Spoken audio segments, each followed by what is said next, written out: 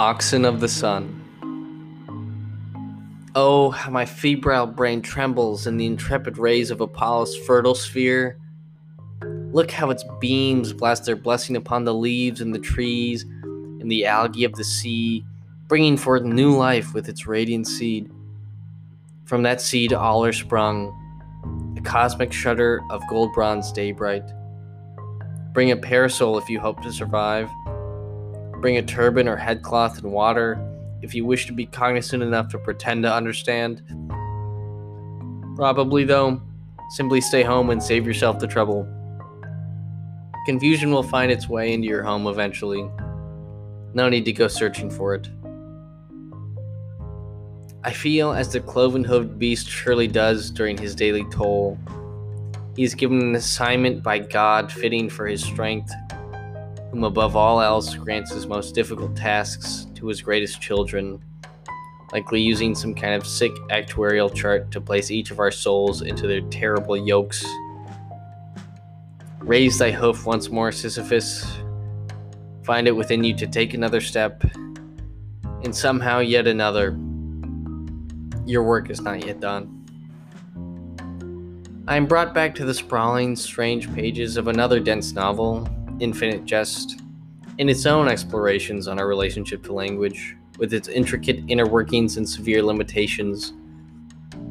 I imagined both Wallace and Joyce, in their various ways, in an intense investigation, attempting to pin down the fabric of semantics in speech and expression.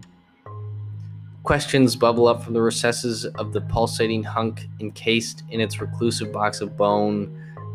What is the relationship between language and understanding? How can I convey what I truly mean?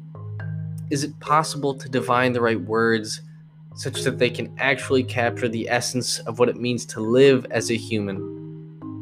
To envelop the strange, dirty, sappy, beautiful, callous, unflinchingly banal, ever-sprawling emotions and hungers and losses and subtle joys of one short time on this small home of dirt and rock and rain, with its appalling lack of gratifying closure or tying up of loose ends,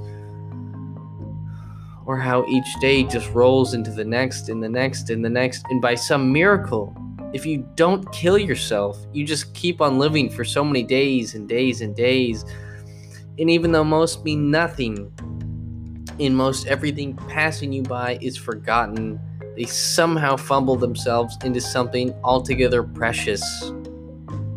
If I can just find the right style, the right syntax, the right language or combination of languages, can I grind out a little bit of that human alchemy into a tincture of syllables and ink?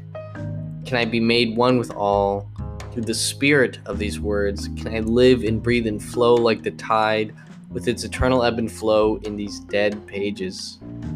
Who can say? But I know this.